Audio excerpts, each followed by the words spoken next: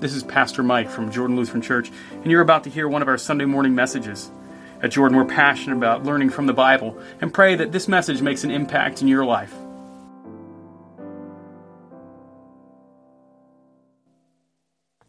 Grace, mercy, and peace to you from God, our Father, and our Lord and Savior, Jesus Christ.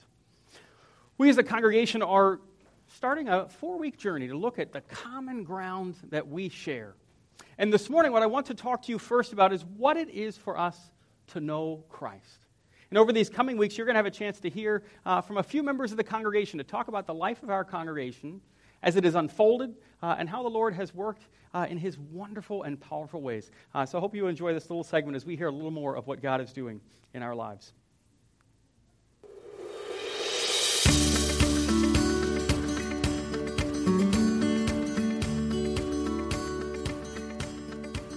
Encounter God, embrace the word, impact all nations. As a congregation, that has been our mission, that we would go out, that people might come to know who Christ is in their lives. Throughout these 4 weeks, we have a chance to see in depth what it is for us to put that mission statement into practice. That we know Christ, that we grow in Christ, that we serve Christ, and that we go for Christ. On this week, we have a chance to realize what it is to know Christ. To know Him and how He has made Himself known through the waters of baptism and through the Scriptures. And I pray you are blessed by the opportunity to hear more of what Christ has done in the lives of members in our congregation. With me today is Lynn Springer, and I'm excited, Lynn, to have a conversation with you about what it is to know Christ. Lynn, could you tell us a little bit about your experience when you served as a representative for our congregation to the Southeastern District's Convention? Certainly. I was very excited to go. I was a little nervous. It was a great experience. There were over 400 people there. We were all there to do God's work. We were all worshiping together. We sang together. And I felt there was not a stranger in the room. It didn't matter whether they were a lay person, whether they were a worker from the convention or from the district, or whether they were a pastor from another church. We were together to do God's work, and it was amazing. Now, Lynn, how does that connect to a person who didn't see convention? Where can they have that same connection of community, that they can be known? Where would that take place? It would take place every week when we go worship together in church. We're together. It's a smaller community, but we are all there. We're doing God's work. We're worshiping. We're listening to the Word, and we're together. And it's one common theme. So 400 people, 100 people, but one Christ. Yes, it doesn't matter how many people. As we talk this week about knowing Christ, where is it that we have Christ knowing us? Well, Christ is present at the altar. He's present with the sacraments. He's present when we need, I think, peace and support. Because sometimes there's this feeling that comes from nowhere, but it doesn't come from nowhere. It comes from God, especially if you're in the middle of some strife or some difficulty. And you have the people around you who are Christians and believers who are also supporting you. Knowing Christ is about being known by Him as well.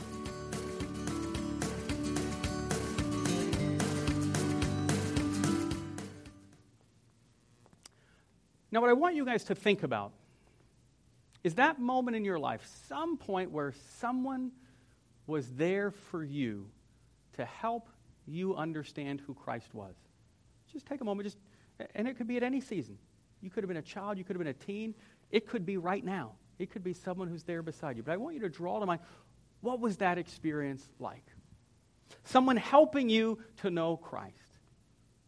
There are many people in my life who have filled in that for me. But one that came to mind for me, well, it wasn't even one, it was actually two. I was in high school, and it was a summer in Westminster, Maryland, and there were two young college ladies who, for whatever reason, would hang out with me and my friend Matt. And I was completely convinced they were hanging out with me because I was cool. Now, you're only laughing. Well, actually, I don't know why you're laughing. I thought I was that cool. Well, we had a whole lot of fun, but I really didn't understand what it was that was going on, that we laughed. We went all different places. I knew that they had helped at a Bible study I was involved in, but I didn't understand why it was that they wanted to spend time with Matt and I. Now, I want to leave that experience on the side just for a moment, I invite you to turn to Exodus. So go to Exodus. We're going to look at the passage that was our first reading this morning, Exodus 16, verse 4. This is the account of the provision of manna as well as quail and what God is doing. So Exodus 16, verse 4. Then the Lord said to Moses, "Behold, I am about to rain bread from heaven for you, and the people shall go out and gather a day's portion every day, that I may test them whether they will walk in my law or not." Now, the whole problem that comes up here, and you may not have seen it, is who's doing the providing? Who is it that's really bringing this bread from heaven, this manna? Who is it that's providing what they need? See, the people thought it was Moses. The people thought Moses is doing this great thing for us. They didn't hear the rest of the story. They didn't hear the start of 16 verse 4. Then the Lord said to Moses, "Behold, I am about to." They saw Moses, they saw manna, and they said, "That's our guy." Matt and I are there that summer in Westminster, Maryland. We're two high school guys, and there's girls 2 years older than us who are hanging out with us. We're living the dream. We were totally convinced that it was about us. There's a lot of us that are convinced it's totally about us. I thought it was just me. So what does it mean to know Christ? And I know we've got a couple stories all out there. They'll all come back. For us as a congregation, one thing we need to make sure we understand is how it is that God works. The promises that God has to come to us in sacraments, a sacred act. Now, we have an understanding of what those sacred acts are, and there's three things.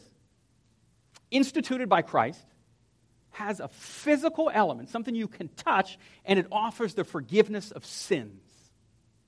Namely, you know them as baptism, as the Lord's Supper, that this is where God's going to do His work. People weren't sure if it was maybe just Moses giving them manna, right? Matt and I are convinced it's all just about Matt and I, because we're that cool. Westminster High School never had cooler guys than us. My false assumption was that I was the only reason they wanted to hang out.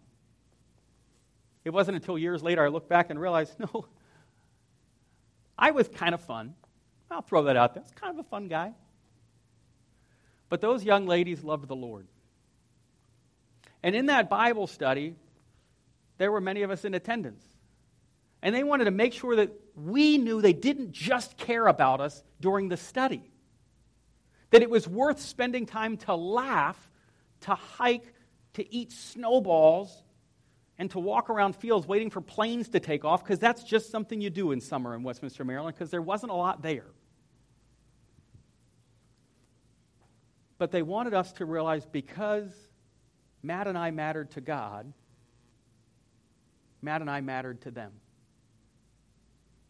You see, it's about mentoring and discipling someone else. So many of you have a picture of who's that person in your life who maybe stood there for you, and they could have spoken a lot, or they stood there with you and they actually said nothing, but in their saying nothing, they did more than you could ever have imagined. Who is it that God sent into your life? But did you get hung up on that's the person that did it? Or did you let go and realize, God, you sent that person? It took me a while to realize that Jody wasn't there because I was cool. Jody was there because she cared about God and God cared about me. And somewhere along the way we laughed and had a lot of fun as well. The people of God were convinced that Moses was the guy. It was just Moses. And they missed out on the fact Moses was just a guy. I mean, sounds the same, right? But he was literally just a guy, but God was using him in mighty ways. And they needed to have things reset. Now, how do we know this? We know it from John 6, our gospel text. Our fathers ate manna in the wilderness, as it is written, He gave them bread from heaven to eat. Jesus then said to them, to those gathered, He says, truly, truly, I say to you, it was not Moses. It was not Moses who gave you bread from heaven. Now, some of you, if you could go back to Exodus 16 and you could put on like your little time travel goggles, you'd be like, but Moses is there. He said bread. Here we have bread manna. So it's Moses. Jesus is like, no, you got it all confused. Moses is just a placeholder. And I've used many placeholders in my life. Brian, Andrew, Tom, Sally, Phil, Tabitha, whoever you want it to be. Name the person in your heart. God used that person. But Jesus says it wasn't the person. It wasn't Moses. But my Father gives you the true bread from heaven. Truly, truly, I say to you, it was not Moses who gave you bread from heaven, but my Father who gives you the true bread from heaven. See, the people of Israel, even though Moses said he brought them manna in the wilderness, that God had done, they heard it differently. Isn't that amazing? Moses didn't stand and say, I'm bringing you bread. He doesn't do that. But the people just interpreted, well, Moses is the guy in front, so he's the one doing it. Oh, boy. The more we read about the Scriptures, we realize that we're just like every person in there, which is really, really encouraging and really, really sad at the same time. For those of you who know more of those biblical accounts, you go, wow, that is overwhelming. It's exciting. It's encouraging. It's challenging. So what about you? What is it that has happened in your life that you thought was the result of your doing something great? What is it in your life that you've held, I got this because it was me? I was a young high schooler who thought I was all that. Then you get out of high school and you realize there's a lot more life, right? Any of you have that same experience? Those 4 years, you thought you were king of the world. By the time I was a junior, man, I thought I ran the place. And in some ways, if you ask some teachers, I probably did. I could share some stories. I would have gotten in a whole lot more trouble if 1993 to 97 was today. But thanks be to God, it wasn't. So what about you? What is it that you've done that you thought, boy, this is what I got?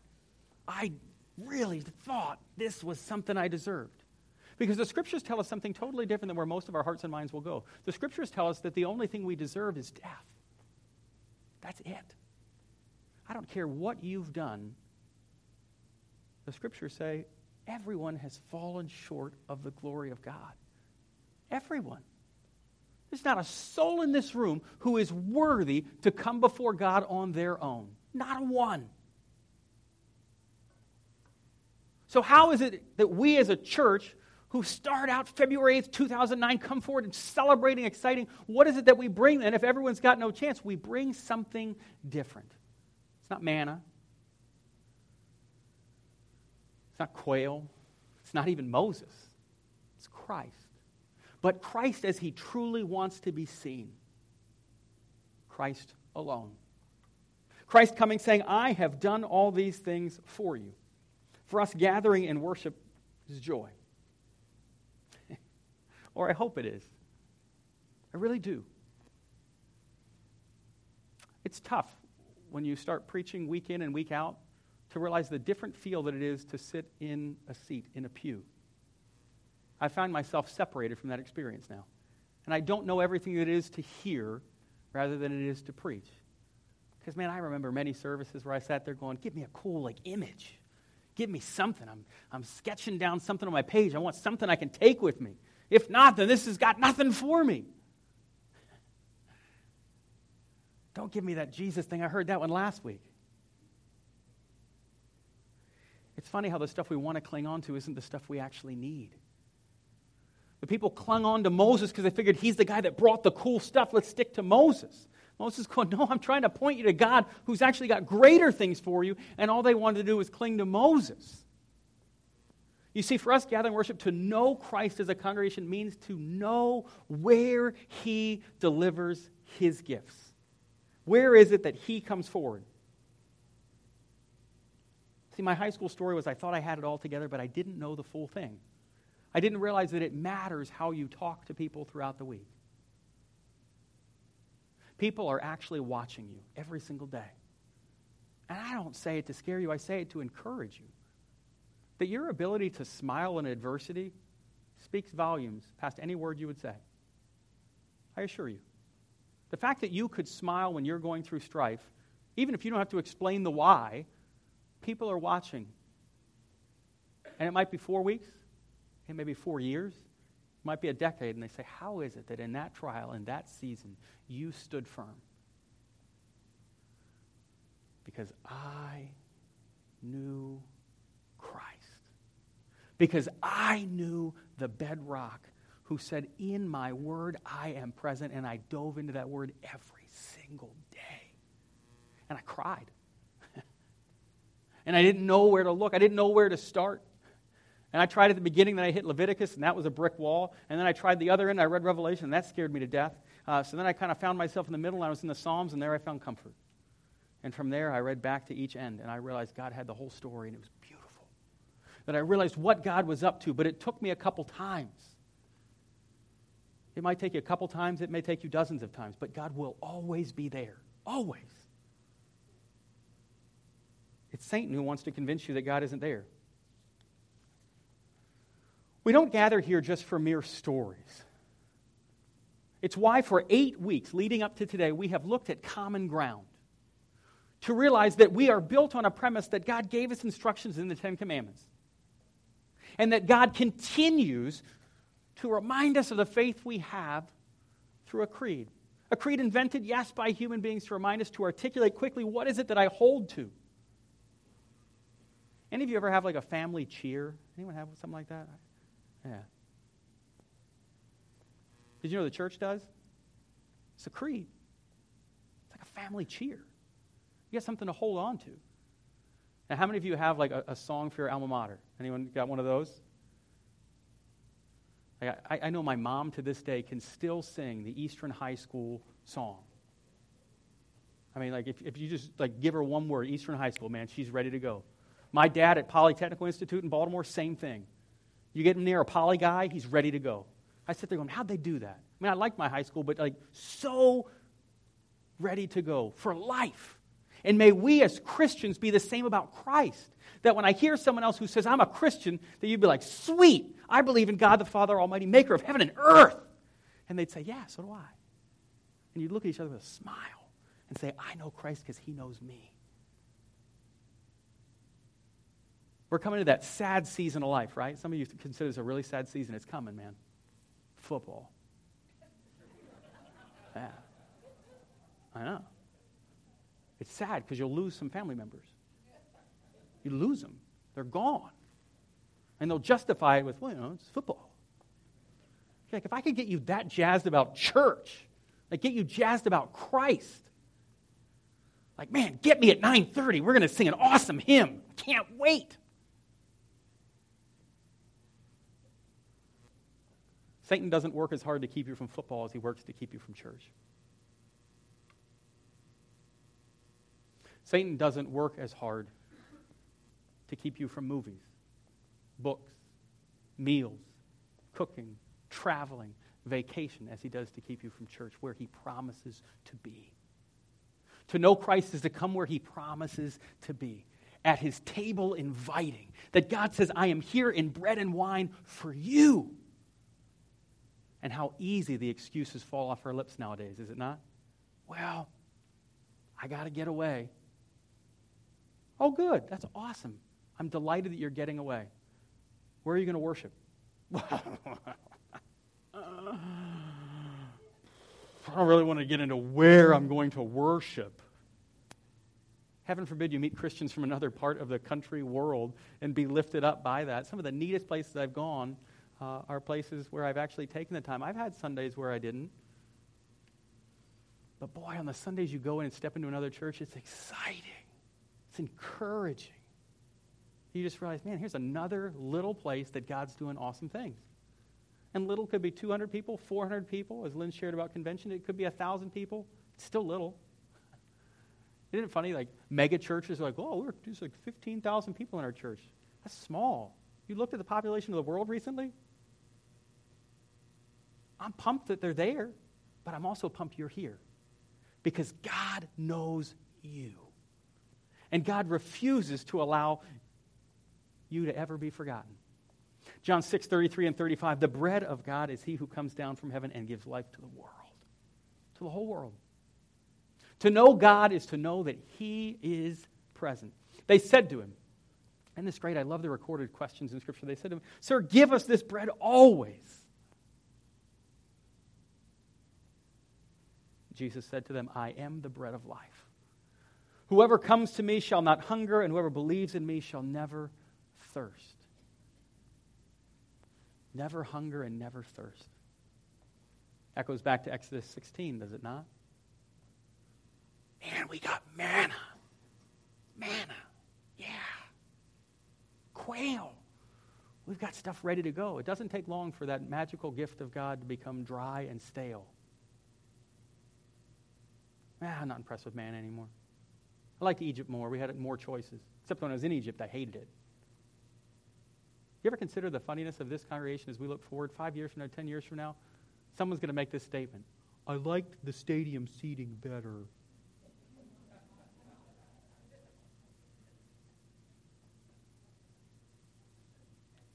I'm not planning to go anywhere, but you know there's going to be someday someone's going to come and they're going to say, well, you know, we liked Pastor Mike better.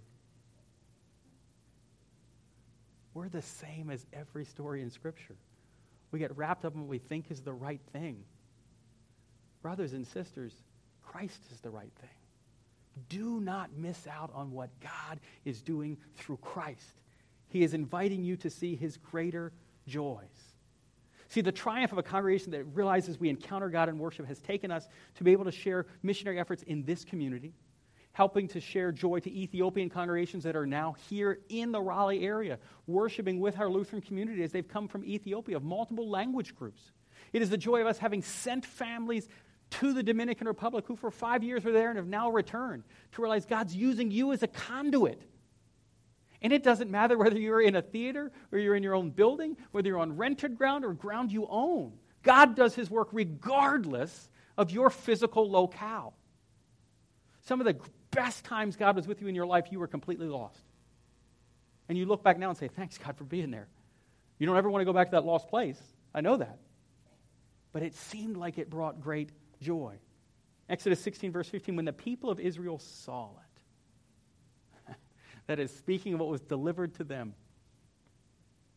This is a great question of God's people. So God provides to them, some of you already read it, God's providing for them there in the wilderness. They look at it and they say, well, what is it? Isn't that great? God's provision. God gives them food, gives them what they need, sustains them, nurtures them, has it all set. Well, what is it? God says, I am here at the font. I will provide for you. I will name you my child. I will, through the waters of baptism, connect you to my life, my death, and my resurrection. I will feed you and sustain you at the Lord's Supper, giving you my body and blood so you know you're never alone. Well, what is it? All right, we'll try it again. So I will meet you and name you at the font. I will feed you at the Lord's Supper, and I will never, ever let you know that you're alone. Well, what is it? We're the same people. We need to be reminded again and again that God will not let you alone. The text continues, for they did not know what it is. And Moses said to them, it is the bread the Lord has given you to eat. God gives you his gifts every day. He gives them to you in the Word, inviting you in to know of Christ and to make him known as he meets you at the font and as he sustains you at his table. May you be built up as Christ alone comes to you. It's not your pastor. It's not your stadium seating. It's not Beaver Creek. It's not Apex. It's not Wake County. It's not Johnson County. It's not Chatham County. It's not Durham. It's not Orange. It's not Pearson. It's not any other county that you want to name. It's Christ. Christ at the center, that we would make Christ known as he has made himself known to us. To God alone be the glory. Amen. We're glad you've connected with us online and look forward to the opportunity to see you in person. On behalf of everyone at Jordan, we hope you will join us as we gather in worship of our Savior, Jesus Christ, every Sunday morning at 9:30 at Beaver Creek Cinemas in the Peak of Good Living, Apex, North Carolina.